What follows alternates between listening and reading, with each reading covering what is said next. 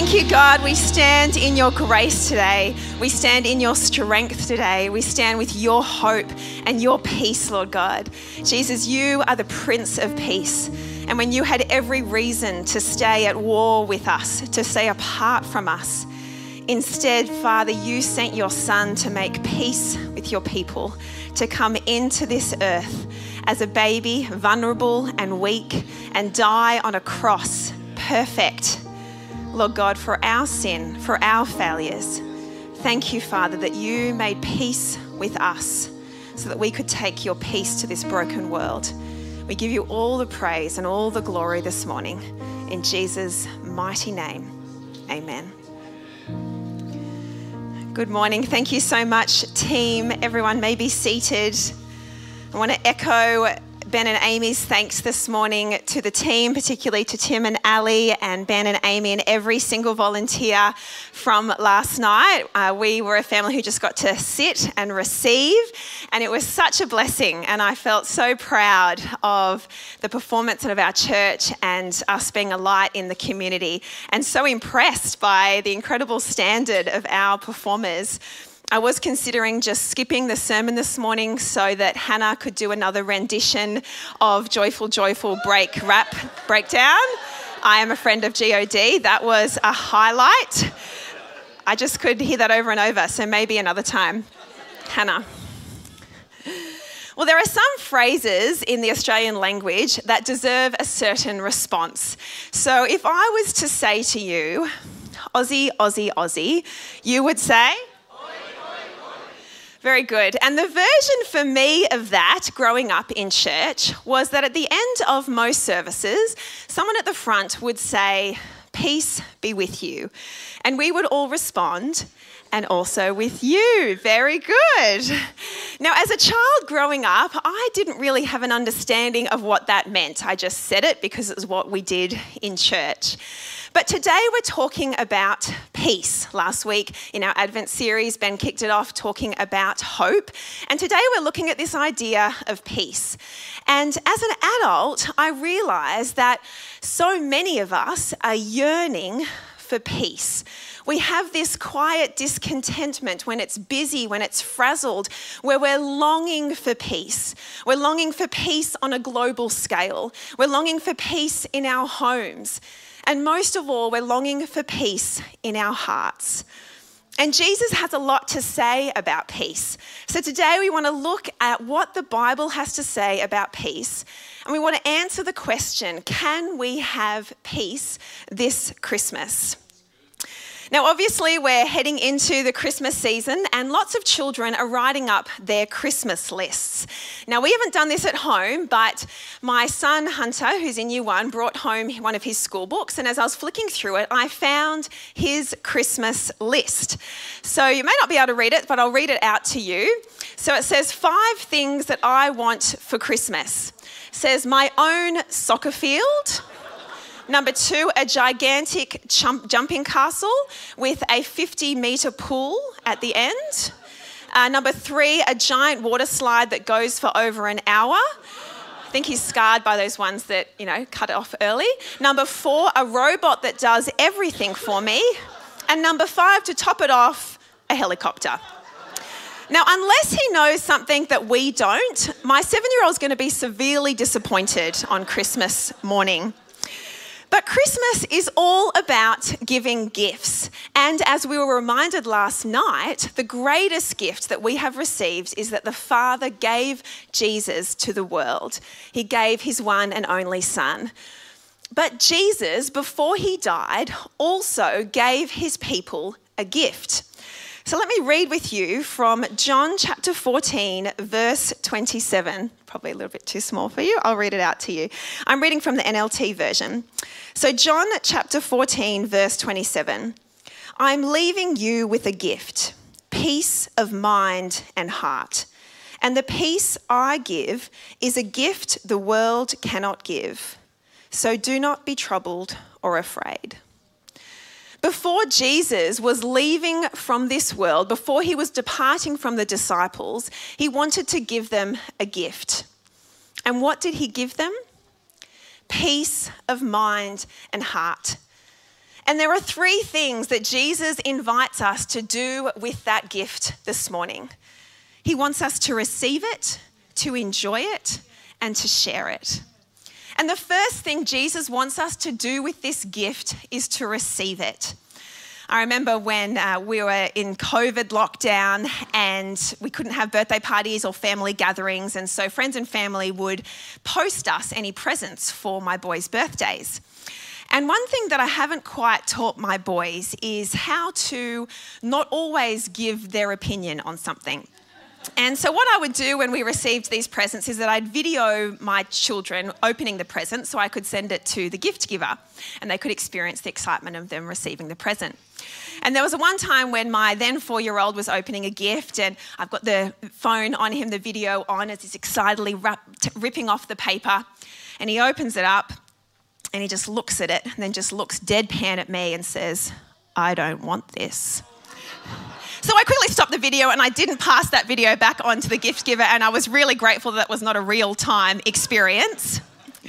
But the thing with gifts is that we have to receive them. We have to want them. We can't leave them unwrapped underneath the tree. And that's what Jesus invites us to. What is this gift that he is giving us? He's giving us peace with God. Romans 5:1 says, therefore, since we have been justified through faith, we have peace with God through our Lord Jesus Christ. Therefore, since we have been justified by faith, we have peace with God through our Lord Jesus Christ. What has Jesus brought us? What is the peace that he gave us? Peace with God. See, I don't know if you've ever had to give yourself a pep talk to get better at something, to tell yourself, I've got to be more patient with my kids. I've got to be more kind to my spouse. I want to stop yelling. I want to not eat so much at Christmas lunch. You've tried to do better in some area of your life. My hunch is that you might have improved for a little while, but it didn't take long before you failed even your own standard. You did yell again. You were impatient again. You weren't as kind and loving and forgiving as you could have been. You did eat a bit too much at Christmas lunch. And that has been happening ever since the world began. People have been failing not only their own standard, but God's standard. We've been falling short of what he has asked us to do and the people he has asked us to be. We haven't loved him as we should. We haven't loved one another as we should. Instead of following him, we've been following ourselves. And so a gap has been created between us and God, between that perfect God and the failed people. And God, as the holy, sovereign, and righteous one, has every good reason not to bridge that gap. We failed him. We let him down. We were the ones who ran away and didn't follow him. And yet what does he do?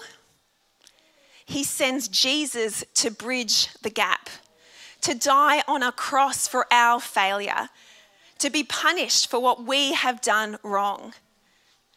Jesus was the gift of peace. And so often we can live our life thinking that God is angry at us, that he is disappointed, that he is ashamed. But God is there with an olive branch saying, "Come back to me. I want to be at peace with you." And I can't help but begin this talk and this Christmas season by inviting you, if you are in a not right place with God, if God feels distant, if he feels far away, he is imploring you. He is inviting you. Come back to him. Open the present sitting underneath the tree. He wants to be at peace with you, and because of Jesus, he has flung open the door to his presence, and he wants you to walk in and be at peace with him. He's not angry. He is waiting with arms open wide. God invites us to receive the gift of peace. But secondly, he wants us to enjoy this gift. So often we can receive the gift of salvation, receive peace with God, but then leave it on the shelf, not engage with it.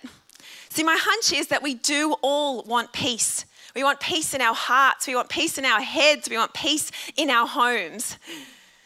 But often we can look for it in all the wrong places.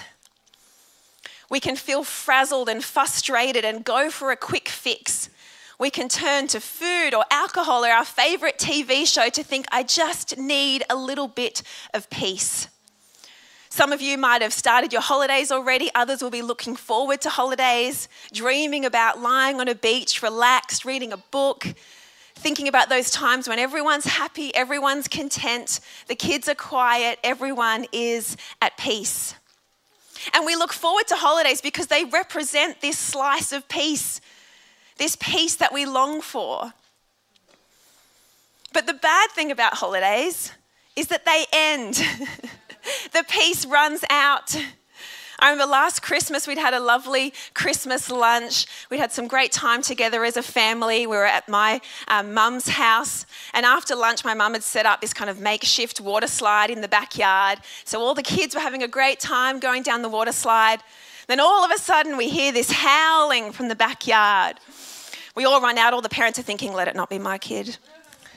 We run out, and my then 4-year-old had had a collision with his 5-year-old cousin on the water slide, which ended up resulting in my nephew having an eye so swollen and bruised that he couldn't see out of it on Christmas afternoon. The peace ends, people. The peace ends. But Jesus says, I give a peace that the world cannot give. The peace I give is a gift the world cannot give. People travel around all the world in search of peace. They go on retreats, on meditation. They go to other countries. They go to holy sites. They try mindfulness and meditation. And some of those things aren't bad, but they can never offer lasting peace. The peace will run out. The holiday will end. The peaceful meditation stops when you go to work. But Jesus offers a peace that never runs dry, that never ends. He offers a peace that the world cannot give. And he says, stop running to those other things that will run out. Stop running to those things that are short-lived and give you a few moments of peace and quiet, and instead, come to me. For the peace I give is not as the world gives. So if it's not found in a meditation retreat, if it's not found at a holy site, if it's not found in a detox diet, where do we get this peace? Well, the Apostle Paul knew a lot about peace. He had to face trials and challenges. He was abused, wrongly accused. He was spat upon. He was in and out of jail. And it was in prison that he wrote a letter to the Philippian church about peace. I want to read to you a verse that is very well known. It's from Philippians 4:7. And it says, I have to read it from the screen myself. It says, don't worry about anything. Instead, pray about everything. Tell God what you need and thank him for all he has done. Then you will experience God's peace, which exceeds anything we can understand. His peace will guard your hearts and minds as you live in Christ Jesus. Let me read this to you again and see if you can see the promise in it. Tell God what you need and thank him for all he has done. Then you will experience God's peace. This is a promise. Tell God what you need and thank him for what he has done. Then you will experience God's peace. If you are searching for peace this Christmas, let me tell you, this is the answer. Tell God what you need. Thank him for what he has done. Then you will experience God's peace. Last year, I was wrestling with a decision that I didn't have peace about. I'd spoken to a few people in my world, and two of them had told me to go a certain way. They were leaning towards a certain decision. And so I decided to call up one of the wise women in my life, and I thought, if this woman is also going for this decision, then that's 3 out of 3. It's made. The decision is made. And so I called up the wonderful Kathy Kootman, And I said, look, can I chat to you? I need some wisdom about a decision that I'm making. So Kathy came over to my life she did come over to my life, but she came over to my house as well. And I sort of rolled out all of the things that I was wrestling with in this decision that I had to make and all of the different factors. I thought, great, I'm ready now for Kathy, a word of the Lord perhaps, a bit of prophecy. She can just speak into me, tell me which way to go. And so Kathy just very calmly paused for a moment and she said, well, Anna, I don't know what you're meant to do, but Jesus does. So let's pray to him. I thought, yeah, okay, good point, Kathy. I was hoping for it to be a little bit more direct than that, but I suppose we can pray. So we prayed. And what Kathy prayed is that God, bit by bit, would lead me into the right decision. And that's exactly what happened. God didn't flood me with his peace. He can do that. He didn't in that situation. He didn't flood me with his peace. I didn't walk out with this massive encounter with God that I'd been looking for. I'd totally been doing the flop open your Bible and give me a verse to tell me which way to go. Hadn't been working. That's why I called over Kathy. But what I did do was I continued to tell God what I needed and I thanked him for all that he had done. Day by day, moment by moment, sometimes it felt like minute by minute. And God did direct me in that decision. And 12 months on, I can tell you it was the right decision. And God's peace did come into that situation. And it wasn't straight away. It was through walking that faithfulness of again and again submitting and surrendering my thoughts to him and saying, give me wisdom and peace in this decision. And that's what God calls us to do. Enjoy the peace that he has set forth for us. So we are called to receive the peace. We're called to enjoy the peace and engage with it because we live in a world of worry. We live in a world where people are afraid, where they are troubled, where they are worried about everything. And it is so easy to be worried about our life, worried about our future, worried about our health, worried about our children, worried about the things outside of our control, worried if God will provide and how he will work in a situation. But what is the antidote to worry and trouble and fear? Peace. The Apostle Paul says, do not worry about anything. Jesus says, do not be troubled or afraid. Why? Because we have the peace of God. That passage from Philippians says, if you tell God what you need, if you thank him for all he has done, the peace of God will guard your hearts and minds in Christ Jesus. See, God doesn't promise that bad things won't happen to us, that challenges or frustrations or failures won't happen. But when they do, we have a fortress of peace around us. We have the peace of God guarding our hearts and minds. So they can come up to that fortress, but they cannot enter into our heart and our mind. We are in Christ Jesus. It's not us conjuring up this peace. It's not us creating how to be contented and joyful. It's because we're in Christ Jesus. We stand within him. He is the shield around us, and no matter what arrow is coming towards us, we have the peace of God held up by the one and only Savior Jesus defending our peace. So those thoughts are going to come. Those thoughts of fear and worry. What if? Oh no, I'm not sure. God, I'm concerned. I'm worried. I'm fearful. I'm afraid. And that's when we stand up and say, fight my battle, God. Fight it with your peace. You are a fortress around my heart and my mind. Give me your peace, the peace that you bought on the cross. We're to receive the peace. We're to enjoy the peace. And finally, we are to share the peace. When Jesus gave his peace to his disciples, he wasn't giving a peace that was passed on. He wasn't giving a hand-me-down present. One of the translations of that passage says, where Jesus says to his disciples, the peace I give is a gift the world cannot give. The peace I give is my peace. My peace I give to you. Jesus knew that the disciples were going to face challenges. He knew at that moment that they were going to go off and be persecuted. He says later in the chapter, you'll get thrown out of synagogues. You will be hated. You will be despised. You'll be spat upon. You will be betrayed.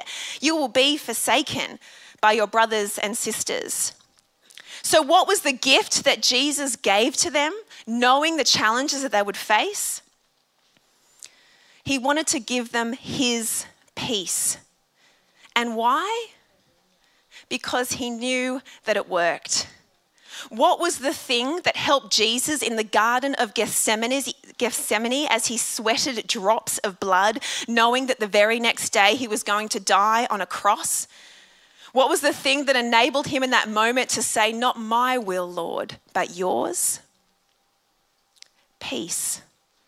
What was the thing just before he went to the cross when he sat with his disciples, knowing that one of them was going to betray him unto death, that enabled him to kneel before them and wash their feet, including Judas? It was peace. Peace with God.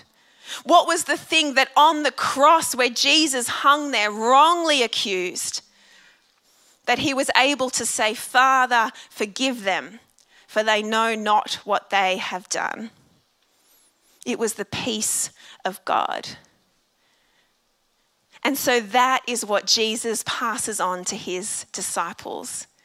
And that is what Jesus passes on to us. The same peace that allowed Jesus to walk through all the trials, including dying for our sins, he gives to us. My peace I give to you. Jesus shared his peace with us, and now he calls us to share that peace with others. Hebrews 12:14 says, strive for peace with everyone.